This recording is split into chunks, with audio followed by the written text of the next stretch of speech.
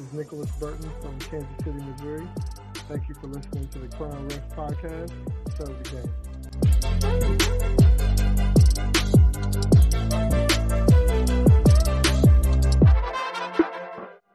Okay, so as far as the IPR goes itself, I thought it was excellent. That was exactly what I was looking for. It couldn't have been better. Like I said before, when you help people with their IPR, I like the way that you convey the information to them. And then, are you originally from New York, if you don't mind me asking? Yeah, I'm okay. From New York. So that upper northeast, you all are very direct, and I can handle that. Like, that's, how I was coached. That's how a lot of my coaches were. My high school coach was kind of like the Bobby Knight of high school, at that time in my era. So the way you gave it to me direct and, telling me that it was soft and that it was weak, I completely agreed. And I'm once I read the report and then I'm watching myself, I'm like, I was really presenting this on film. Like you said, I'd have a strong call at the spot, and then I get to the table, and it's like I didn't want to be there. I didn't really care.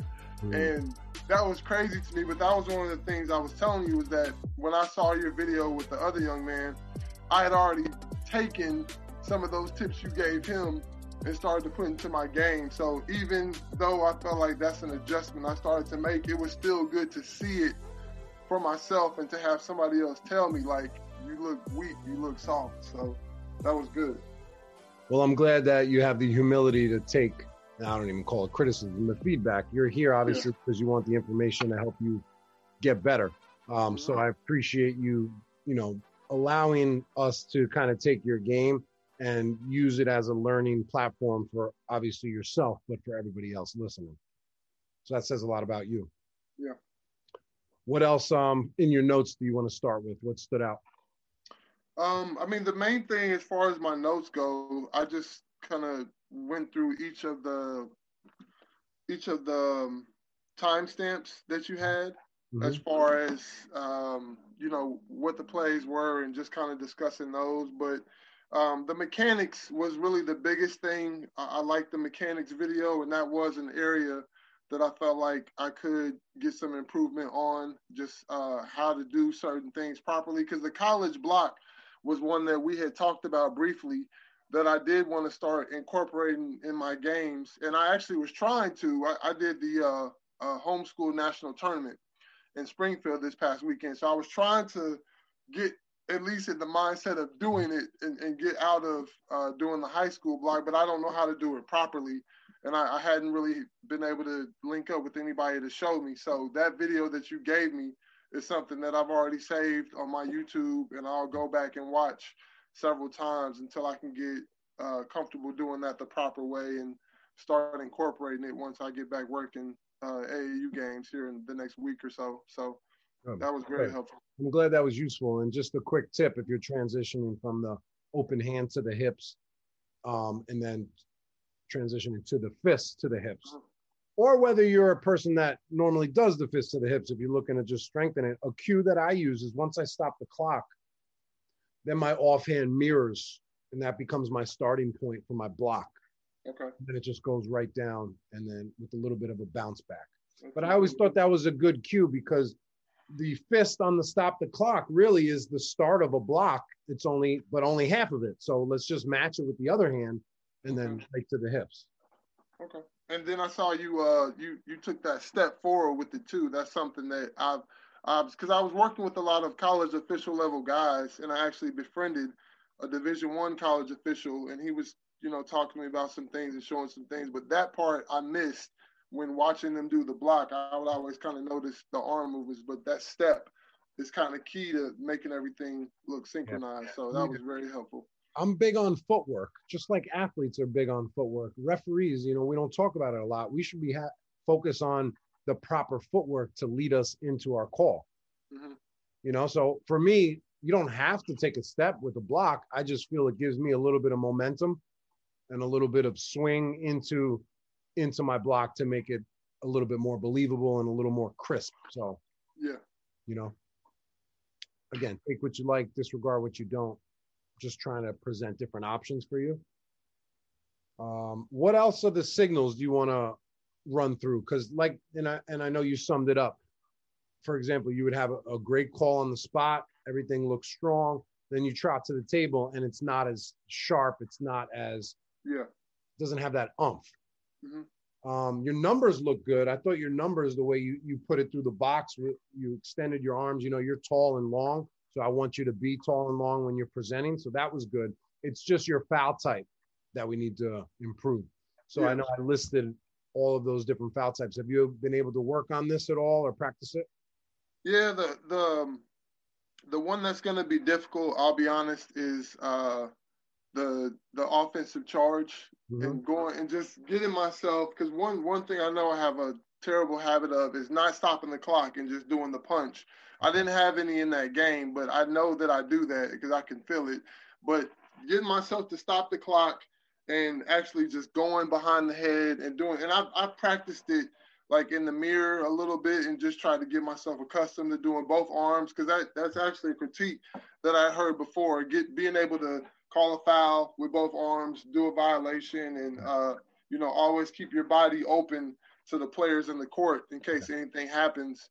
But that's just something that I'm going to have to mentally do in a game. Like all it takes is a time or two, and then I get the rhythm of it. Because when I started changing my chop, because initially my chop was like to the side, so then I changed it to here because I kind of liked how you went with that. But then after the IPR, I do agree with you that I'll be at the next level. So going with with that, I think that looks a lot stronger. That's what I see a lot of guys do, regardless of what clinicians say. They don't ever really say anything about that. So that's a great change that I'm going to go to. Good. And as far as your offensive foul, let's hammer down step one first, which is stopping the clock. That's something you have to just really slow yourself down in order to do. I remember that was one of my biggest challenges, was stopping the clock on a block charge play, on a charge and on an illegal screen and on a quick rebounding play going the other way. I would just come out and point for at least a year and a half. Finally, I was doing CYO one day, and I was probably doing 5 games. The 4th or 5th game, finally I had a charge, and I'm like, boop, boop. And I'm like, oh my God, that was really hard. That took a year and a half to do. So, I mean, I get it. Building up muscle memory takes time. So let's just work on getting the fist up first into a point or whatever. That's the most important thing. Before we can worry about going behind the head and making your offensive foul look strong, we got to stop the clock. Because if we have a blarge, or any other time a double whistle, it's going to help avoid a blarge, and it's going to give you more time to make the right call. Right. Your 1-and-1 signal, I think you were a little confused, because there's 2 ways we present a 1-and-1. At the table, we just show shoulder width, normal 1-and-1. And then when we go to the free throw line and we go outward to the side, you did a bit of a hybrid, both at the spot and at the free throw line. I don't know if you were just confused or if you thought that. Honestly, it's I'll just be honest. It's probably just laziness, because that's what I see. Other veterans do. They're so casual with just doing whatever. So I just follow suit. Okay, don't follow unconsciously. Right? Yeah. Don't follow the veterans that are happy and satisfied with everything you're doing and not looking to improve. Right. It could be a veteran or a rookie. Just don't follow that type of official, right? So on the spot, it's just a 1-and-1. Then when I get to, it's full arms out. Okay, because that's what I see. The book is full out, but like you said, some of it's laziness, and then I'm like unsure. Like, well, nobody's ever said anything to me about that until you did, and that's what I wanted, was an outside party, not from the area, no vested interest. Like, you're not my assigner, but just to tell me, like, hey, what are you doing? Yeah. Like, what is that? So I appreciate that. I'm glad you came to the right guy. Yeah. So here's what I want you to do. When you call a foul on the spot and we're in the bonus, foul, come right out with the bonus. Let everybody know 1-and-1, then point to your shooter. Okay. And then go report the foul, white 22, hits, 1-and-1, then go to the free throw line. Let your partner know 1-and-1, And then as you go to your spot, you just hold it there for a second as as A1's dribbling the ball, then you start your count. But back to what I was saying, showing that 1-on-1 bonus on the spot, you really run the game. You're showing everybody you're running the game and you're in full control. We know what's happening next. And even if you are the non-calling official, come out with the 1-on-1 right away. Okay. That's part of being a great partner. And again, having that game awareness. Nick, you call a foul from lead, and I know it's the 6th foul, or it's going to be the 7th foul. As soon as you call that foul, do 1-on-1, Nick. Here's your shooter. And you may do that too, but I'm gonna just take that as a guideline, whether I'm the calling official or non-calling official. Okay. I think it shows next level game awareness. So the hit, push, and the hold were 3 of the ones that stood off really soft, right? And it just comes down to a matter of popping it at the end, whether it's your hold, being a little bit higher up, popping it up at the end. Your push, we need more extension. So you're just not extending, you're just tapping your hands. Yeah, those were the push, and I think it was in my chop. Those were the 3 that I made adjustments to. Like when I saw that video posted that day, this was probably about 3 or 4 weeks ago now, I started making changes I had like a sophomore game or something because they give me random stuff. But I tried to start incorporating it into that game right away. And gradually, like I've got those down a lot stronger. So awesome. Great. Yeah. Are there any more questions about that part of the report before we go into the game notes? Nope. I think that was it. All right. Well, unfortunately, we're having a little bit of computer issues today, so we're not going to share the screen, but you have the plays on your end, and I have them on my end. We'll do the best we can to explain them for the people listening. Okay. But the most important thing is me and you go back and forth, and I give you any more clarity on these plays. So which play stood out? Where do you want to start? I know there's a lot of timestamps. I mean, I just went down the line and looked at all of them and just kind of, giving my perspective on what I was thinking at that time. And then also some of these things are just kind of like a I don't want to say regional, but area thing. Like in Kansas City, this is just kind of what guys do, and that's just kind of how we run it. So, but the first play, 37-23, we had a guy beckoning in for subs. And you saw I chirped my whistle too when I put my hand up. I was asking for the ball from the kid because he started to go the other way, and just in that moment, I felt like that was the only way I could really get his attention to get that ball back. It just looked so synchronized. I was like, I could understand what he was saying there, and then that flows into 39-24. So if we have a foul like on the inline and we're going the opposite way, they usually want the C to bring those subs in, and the new lead to just go ahead and go down to his spot. So if you ever saw me calling for subs at the C spot as we're transitioning, that's why we do that. And I don't know what other regions do. Could be. So yeah, it could be. I just made the comment that we really only need one official beckoning the subs. I think it's one person job. The games I work, normally the table side official handles it. The closest to the table will handle it. But however you guys work it out in your pregame. Yeah, that's what we discuss. And then you know what? Since we're not going to be looking at the plays, I think we'll just go through each note just so the audience can at least get a little bit of context of what we're talking about. Okay. And then I'll read the timestamp, and you could give me any follow-up comments you have. So 34-28 to start the game. After we've given our partners a good luck pound before the game, we want to hustle across the court together to show a little pep. You casually walk that division line with your hand in your pocket. I was putting my mask away. Right, but again, this is me from the couch, just giving you my perspective. Yeah, no, I agree. Right? I agree with that. That looked awful. So, if I'm looking to get to the next level, those are the little things that I would agree with you. Like, this guy's athletic, but he's just trotting out. Right. So now you're going to sprint out to start every game. Yep. 34-40, pointing the direction instead of pointing to the player and then pointing the direction. Simply just use your voice, point the direction. And we're going to try to eliminate all the excess signals, excess movement.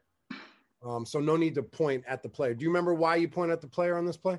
I think, like I said, I think maybe that's just what I saw somebody do, or that's just what I picked up from somewhere. But I like the criticism of just pointing the direction and taking that out, because I do use my voice with it.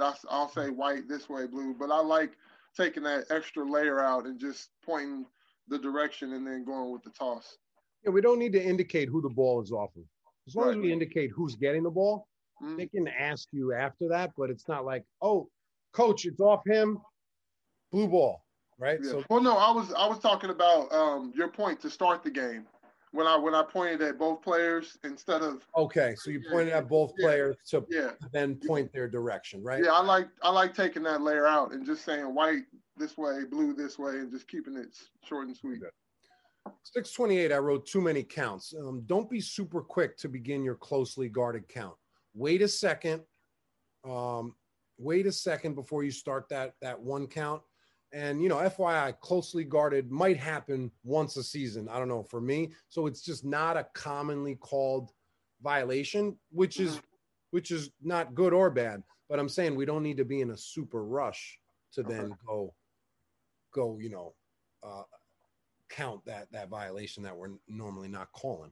So it's just, A1 gets the ball and it's just rapid. A1 dribbles, rapid. A1 picks it up, rapid. Just slow everything down. A1 has it. He's got it for a second. Okay, there's my one. Slow. Dribbles it, give it a second. One. Picks it up, give it a second. One. Yeah. This way you don't look like you're rushing around on the court, because it just makes you speed up. It makes you look sped up. Okay. 38-16 was a good sequence. You did a nice job rotating as the ball kind of gets stuck at the midcourt line. You were in lead. You put yourself in a really dependable position to then see the drive that came to you. Incidental, contact, nothing, play on. So that was a really good sequence. We talked about the subs. 41-36, your partner had a call. The only reason why I'm commenting on your partner's foul on the clean block shot is to reassure you that you didn't miss anything on this play. Did you kind of, because I know when our partners have a whistle, we may disagree. Now we question ourselves like, oh, did I miss something there? So I just want to make sure you didn't do that on that play.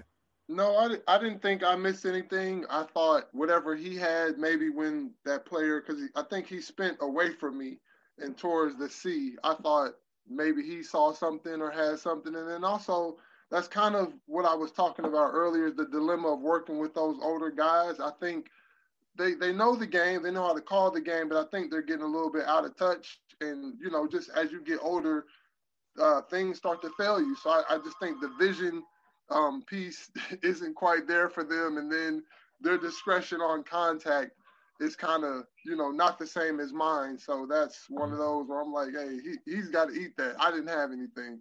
Right. 43-10, a 10-second count, but you started your 10-second count. It was basically a fast break. It was 1 second in the backcourt. And again, this is another not very commonly called violation. So we don't need to be in a super rush. It doesn't take a high priority over getting in a great position to see a fast break. Yeah. Yeah, I like that. The note I wrote down was like, unless we have like a dead ball or unless as soon as they throw it in, the team just kind of springs a press or there's like a lot of pressure. I don't really need to have that. I think that does look excessive. And it's like, all right, he's too mechanical. He's too by the book, do every single thing, the book asks instead of kind of going with the spirit of some of the rules. So I like that critique. Here's a rules and mechanics change, and I don't know why it hasn't hit the high school game yet. The NBA and the NCAA, we don't do a 10-second or 8-second backcourt count. We just follow the shot clock. Yeah, I've heard that. Last time I checked, a machine is better at counting than a human. Yeah, I agree. So why are we sitting here like trying to give our version of what 10 seconds is? Let's go with the machine. Yeah. So I would recommend not even counting. If you're a high school basketball official listening right now, I would recommend not doing your 10-second backcourt count. For what reason? As long as we look at the shot clock, that's the best counter, no? Yeah. Okay, good. Well, talk. We also, do you all have a shot clock in Okay, well, that would answer why some states Y'all saying we don't. So I think we're getting to that point. Yeah, we're getting to that point where they're starting to ask us on surveys if we should incorporate a shot clock, but we don't have one yet. You don't have one. Okay. Yeah. Cool. Sounds fun. All right. 46-49 to end the quarter. Any reason why you didn't hustle over the half court line to score this goal? Because where you scored it was from the 3-point line in the backcourt. Yeah, no reason. Just I think the way the transitions flowed, I think it just was a point where I was like, whew, I was tired, and they happened to throw it down and shoot another layup. And then once again, it's just being too casual, honestly. There's no real excuse, just being too casual and not really putting in enough hustle, just flat out. Yeah, so, when we have the last second shot, we got to really show urgency there. So let's say the guy shoots it from around the half court and you are at the position you were. You still have time to sprint about 10 to 20 feet as the ball's still in the air or as it's coming through. By the time you're going to make that score the goal signal, you'll at least be in a somewhat decent position, way more respectable position than where you were. So I know you have the effort and urgency to hustle up next time, but just know the spotlight's going to be on you in that spot. So, if I'm a coach and I look over and I see the calling official 60 feet away, I might have something to say. Right. We talked about holding the ball. I'm sure you heard me touch on this topic, but we looked so much better as officials when we just hold it up on a platter. Yeah, that was another change I had made from a video you had with another guy. So I like that one, and seeing it on film really even brought it more to light of how awful that looks. But that's one kind of holding it up, especially with me being long. But I've noticed since I started doing that, kids are unsure of when to grab the ball. Like any other time, they're trying to yank it out. But when I'm holding it there, they're like, all right, so you're holding it too close to them. Maybe grab it in the other hand and don't allow them access to it until you present it. Yeah. Right? Yeah. And again, you don't have to hold it up high. I made a little edit to this. Where as long as it's in your palm, hold it over here, hold it out here, but as long as it's in your palm, like you're carrying a tray, I think that's better than on the hip. Okay, we talked about chopping of the clock. 49-39, you had a great no call. I thought you showed a high pain tolerance to allow this incidental contact to play on. Remember, think about pain tolerance, being a boxer, being able to take a punch, being able to take incidental contact without biting or calling a foul, so, and that just comes with patience, trust in yourself, being 1,000%. So that was good. 51-25, you had a block charge play. You had a charge? I had a block. It should have been a charge because the question you asked was, what did the defender do wrong? Nothing. He had already established legal guarding position. All he did was slide, and I just went with a block, but it should have been a charge. Or I could have went with a charge on that easily. I agree. So were you watching? Let's find out why you called it a block. Were you watching the defender the entire time? Well, I saw him go past the initial defender, and then he got right up on the second guy, and I saw the guy moving, and I know that as long as they've established legal guarding position, you can go side to side or backwards. I do know that. Just in that moment, I went block. Okay. And I don't really have a rhyme or reason. I went block. Looking at the film, that was a charge. Well, I know it just sounds like you didn't get your eyes to the secondary defender soon enough. You're reffing the primary guy, right? As soon as he looks like it's going to be a blow by, that's when you got to shift and immediately pick up that second guy because you probably picked them up a second late, and then it's more reactionary. It's like crash. Oh, he's moving, block. Mm-hmm. So I've seen this play 1,000 times, and I've seen refs call it a block 1,000 times. And I had to stop it and, make sure, because you have a better angle than me on film. But I just sent you that illustrated screenshot of the defender staying straight up right upon contact. So, yes, he's sliding left to the late, but on a dribble, I can slide left. Mm-hmm. As long as I've established the legal guarding position. So that's good. 56-05, mechanics and coverage. Try to avoid calling through the paint, especially when the potential point of contact occurs outside the block. So like further away from you. on the outside, you might not have an open look. Do you agree with that? And what'd you see on this play? Yeah, so on this play, from where the C was, the defender on the backside, that blue team, the away team, they kind of had a habit of wrapping guys up around the waist. So that's what I had from my side. I was able to see him wrap him up around the waist, and that's what led to the ball being dislodged. So that's why I went with the hold. Okay, cool. So we put the arm around the back and kind of used it as leverage to pull. Yeah, yep, to get to that ball. All right. 58-43, travel, correct calls. The player takes an additional step after landing on 2 feet. Oh, so this is a hop step, right? So a hop step, you go 1, and then land onto 2. You got to land onto 2. You can't go 1, 1, 2. Right? Is that why you called the travel? Because well, no, he did the hop step, but then he started, like, I don't know if he was trying to make his pass, but his back foot started sliding and he lost his balance. So that's when, you know, he did the extra movements that led to a travel. That's what I had on it. Or was it a hop step 1, 2, and then he tried to establish a new pivot? Or did you have him sliding? I had him sliding. I was just trying to get the correct play in my brain because I thought because that would be a travel too. If I hop step 1, 2, I don't get a pivot foot now. Right.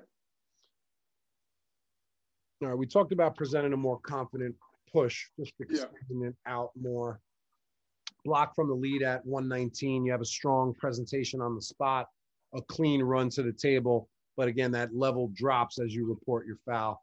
Yep. We will fix this in no time, as you already have started to. So that's good. 127, eliminating the excess. There's no need to indicate 2 shots on obvious shooting fouls. Again, this is just something extra. Are we supposed to do it? Probably technically so. But again, on an obvious shooting foul, I don't think there's really a need to.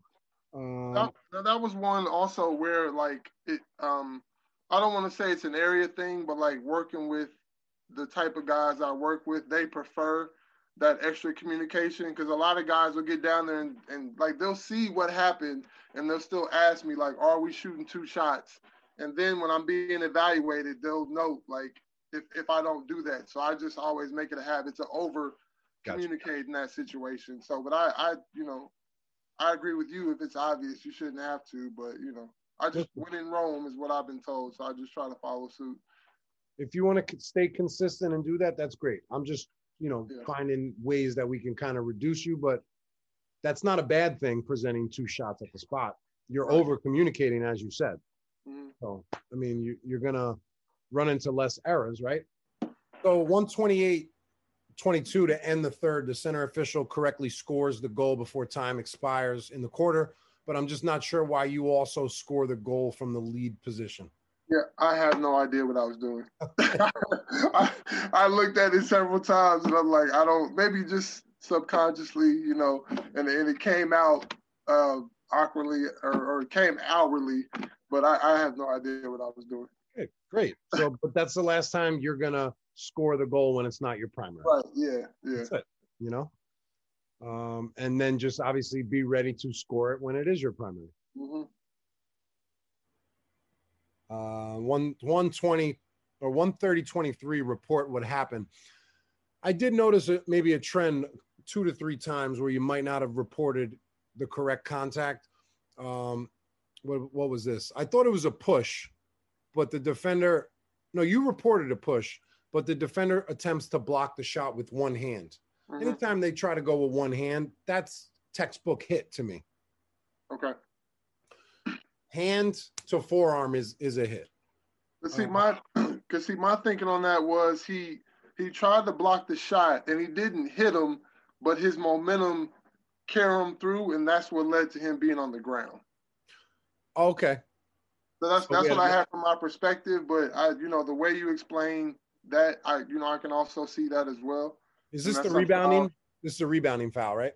No, that's when the kid was going to the basket, I believe on the left side in the second half, and he went up for the shot, and the guy tried to rotate over to block it, and he ended up going to the ground. Okay, what was the part of his body that contacted him? It's a good question. Like shoulder, chest, hip. I think it was like I thought it was maybe like the off arm. Okay. Or something like that. Because I didn't see him like make any contact, up top or anything. I just thought he, came through and sent him to the ground. Well, normally the one hand I do think is a hit, but if we have a knockdown, it's very rarely that a hit caused the knockdown. Yeah. So again, we're nitpicking. It doesn't really matter what the foul was, as long as we got the call correct. If you report a hit or a hold, again, small stuff. Yeah. But I don't want you to apply this into games moving forward where we're not reporting exactly what happened. Well, no, I agree. Yep. 138-15, great coverage. The center has the best view to see this contact from across the court. You do a nice job coming in strong. And I put, we have to fix the way you show your one-on-one. So we took care of that already. Any other points on this play? Nope. 147, a hit from lead. Good job. No calling the 3 bodies on the floor, which they were all there legally due to incidental contact. But the foul you called wasn't visible on film. So my question here is, and I'm not saying it wasn't a foul, did the loud no call maybe force you to blow your whistle a little too early on incidental contact? No. Once they had finally secured the ball, the white team was behind. They were just too aggressive trying to go for the ball, and I had illegal contact on the backside. So, from that camera view, it was hard to see, but I had a hold. Okay. But you notice that happening sometimes where we have maybe 2 plays in one, and the first play brought our awareness up, brought our radar up, and now the second play we're a little jumpy. Yeah, I agree. A natural feeling. I had that last night where like bodies in the lane, and I'm like trying to no call the next play, which I did, and it was all good, but my sense of awareness was up. Yeah. So I don't want to be wrong and put something in the game just because like there was a loud play before that. Mm-hmm. So 151, run the game. We promote. So if we don't establish communication guidelines, then the coach will create his own, and then we have to play catch up. So I know in the illustration, and it looked like a respectful exchange. However, it's just happening in the wrong location. It's on the other side of the court. We've allowed the coach to cross the mid-court line out of their box to have a conversation. Take me through this encounter. Well, the play before that, we had like a loose ball and a scrum, but in the midst of that, the kid slipped on a wet spot and hit his head on the floor. So I think the coach called a timeout because he didn't want that player to come out. So then we were asking for a towel, and at the beginning of that, he actually brought a towel out. And the part where you stopped it, where we were having some dialogue, which I do agree that we shouldn't be having dialogue with coaches out the box. And that's, again, one of those small but big areas where I feel like I can have growth in. So I agree on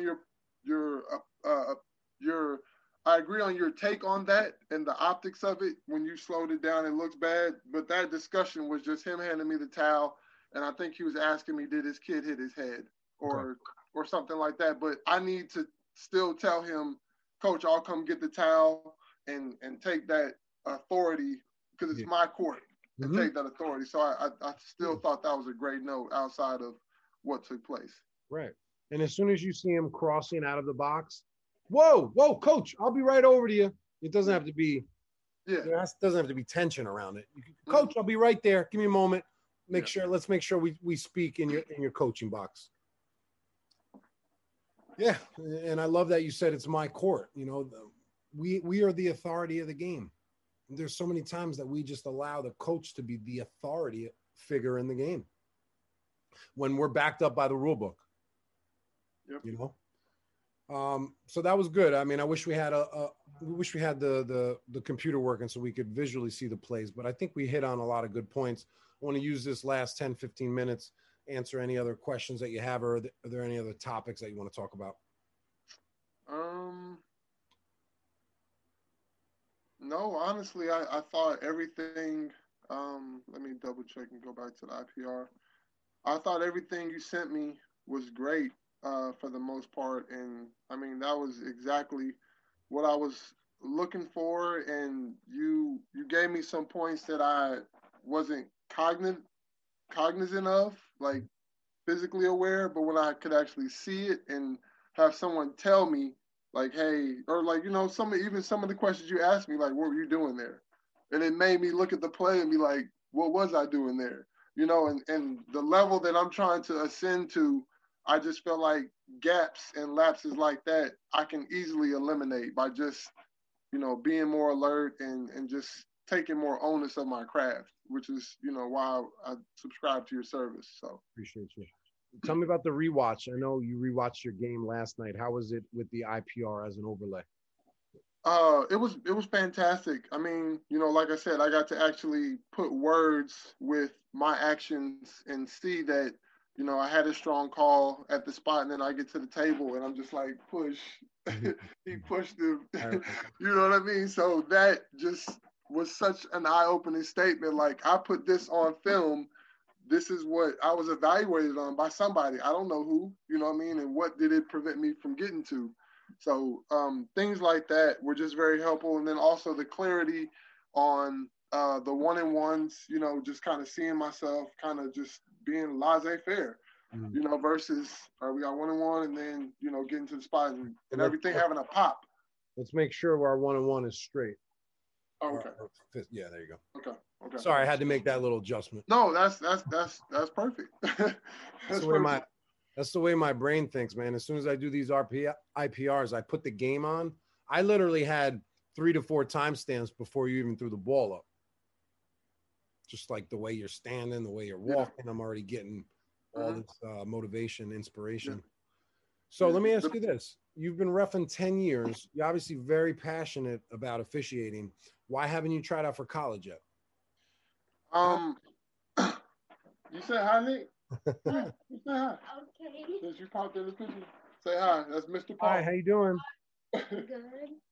Welcome to the Crown Refs podcast. He's helping Dad to become a better official. Okay. Your daddy's a good ref. Crown Refs is for the kids and the family. Oh yeah.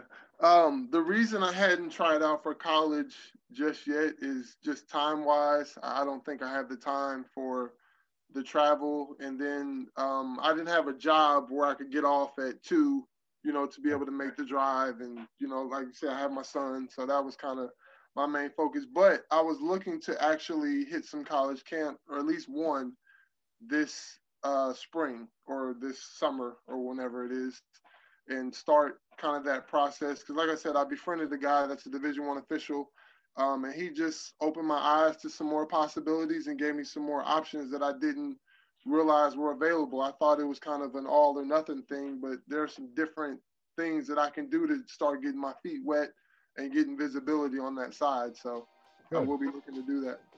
Good. And I know you have, your job situation, but don't, put up blocks before you know what the opportunity is. So, you don't know if you'll be tied up. You don't know how far you'll have to drive or how much of an inconvenience it'll be. I know you have the talent to be a college official. I know you have the passion to do that. So I would love to see, you go get your shot this summer. Definitely. Thank you. For sure. And you said you were a former player, right? You played a little semi-pro? Yeah, minor league, played in the ABA. How was that?